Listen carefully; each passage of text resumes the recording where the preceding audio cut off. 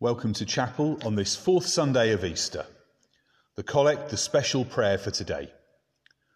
Almighty God, whose Son Jesus Christ is the resurrection and the life, raise us who trust in him from the death of sin to the life of righteousness, that we may seek those things which are above, where he reigns with you in the unity of the Holy Spirit, one God, now and forever.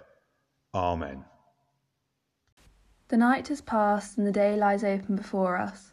Let us pray with one heart and mind. As we rejoice in the gift of this new day, so may the light of your presence, O God, set our hearts on fire with love for you, now and forever. Amen. If I had a time machine that could be set thematically rather than by date, I'd go back to the tomb that Jesus was laid in after the crucifixion. I'd go on the Saturday evening and I'd wait there with a phone. I'd want to see how and what happened, and I'd want to post it on YouTube or some such for you to watch. I feel sure, you see, that everything would be easier if I could be a witness to the resurrection and I could pass it on to you. Over the next couple of weeks, we're going to look at the resurrection, we're going to look at the Bible accounts, and we're going to see what sense we can make of them. And we're starting with this one from John. The resurrection of Jesus according to John. Early on the first day of the week, while it was still dark, Mary Magdalene came to the tomb and saw that the stone had been removed from the tomb. So she ran and went to Simon Peter and the other disciple, the one whom Jesus loved, and said to them, "They have taken the Lord out of the tomb, and we do not know where they have laid him." Then Peter and the other disciple set out and went toward the tomb. The two were running together, but the other disciple outran Peter and reached the tomb first. He bent down to look in and saw the linen wrappings lying there, but he did not go in. Then Simon Peter came, following him, and went into the tomb. He saw the linen wrappings lying there, and the cloth that had been on Jesus' head, not lying with the linen wrappings, but rolled up in a place by itself. Then the other disciple, who reached the tomb first, also went in, and he saw and he believed. For as yet they did not understand the scripture, that he must rise from the dead. Then the disciples returned to their homes. Here ends the reading.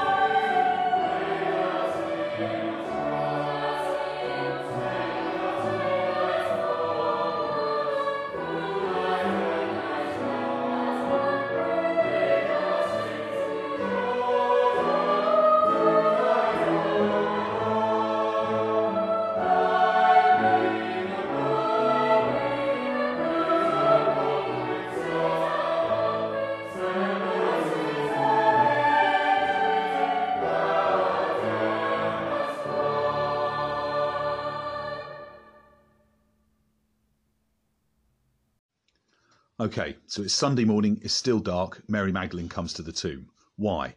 To anoint the body with burial spices, which reminds me of my favourite ever exam error. The question said this: on the first Easter morning, some women went to Jesus' tomb with burial spices. Can you name two of them? Expecting the answers Mary Magdalene, something like that. He thought it meant, can you name two of the spices? But being a boy of a certain age, couldn't name two spices, so he wrote fruit and onion. Still makes me laugh when I think about it now. So Mary Magdalene arrives. The stone is rolled away. This she is not expecting, so she runs to Simon Peter and the beloved disciple, possibly John. They've taken the Lord out of the tomb and we don't know where they've laid him. She's not ready for this. So she makes an assumption. Grave robbers of some description. Who does she think they are, as in they have taken the Lord out of the tomb? Who does she think they are? The authorities?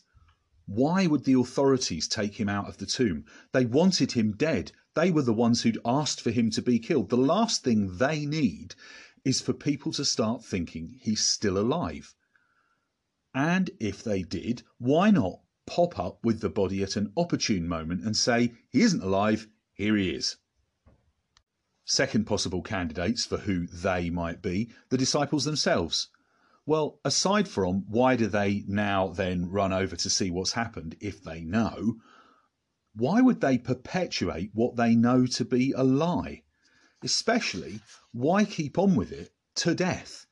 Most of the disciples were brutally killed for their claims around Christ and his resurrection especially. Why die for that if you know it's a lie? Third candidate for the they in the grave robber conspiracy. Grave robbers, actual grave robbers, some sort of 1st century Burke and Hare. Well, they appear to have left the one thing of value behind, the burial clothes. It says this, doesn't it? Peter and the other disciples set out and went toward the tomb. The two were running together, but the other disciple outran Peter and reached the tomb first. He bent down to look in and saw the linen wrappings lying there, but he didn't go in. The beloved disciple gets there first, bends down, looks, sees the linen wrappings, doesn't go in. He's timid. He is not ready for this any more than Mary Magdalene is. Simon Peter comes after. He goes in, sees the linen wrappings and the headcloth rolled up by itself. Only then does the beloved disciple go in too. It says he saw and believed, but not what he believed. It does say that they still didn't understand the scripture that Jesus must rise from the dead. And then they go home, confused, bewildered, in shock. They do not know what to do with this. So why was the resurrection a shock? Jesus had warned his followers that he would be resurrected.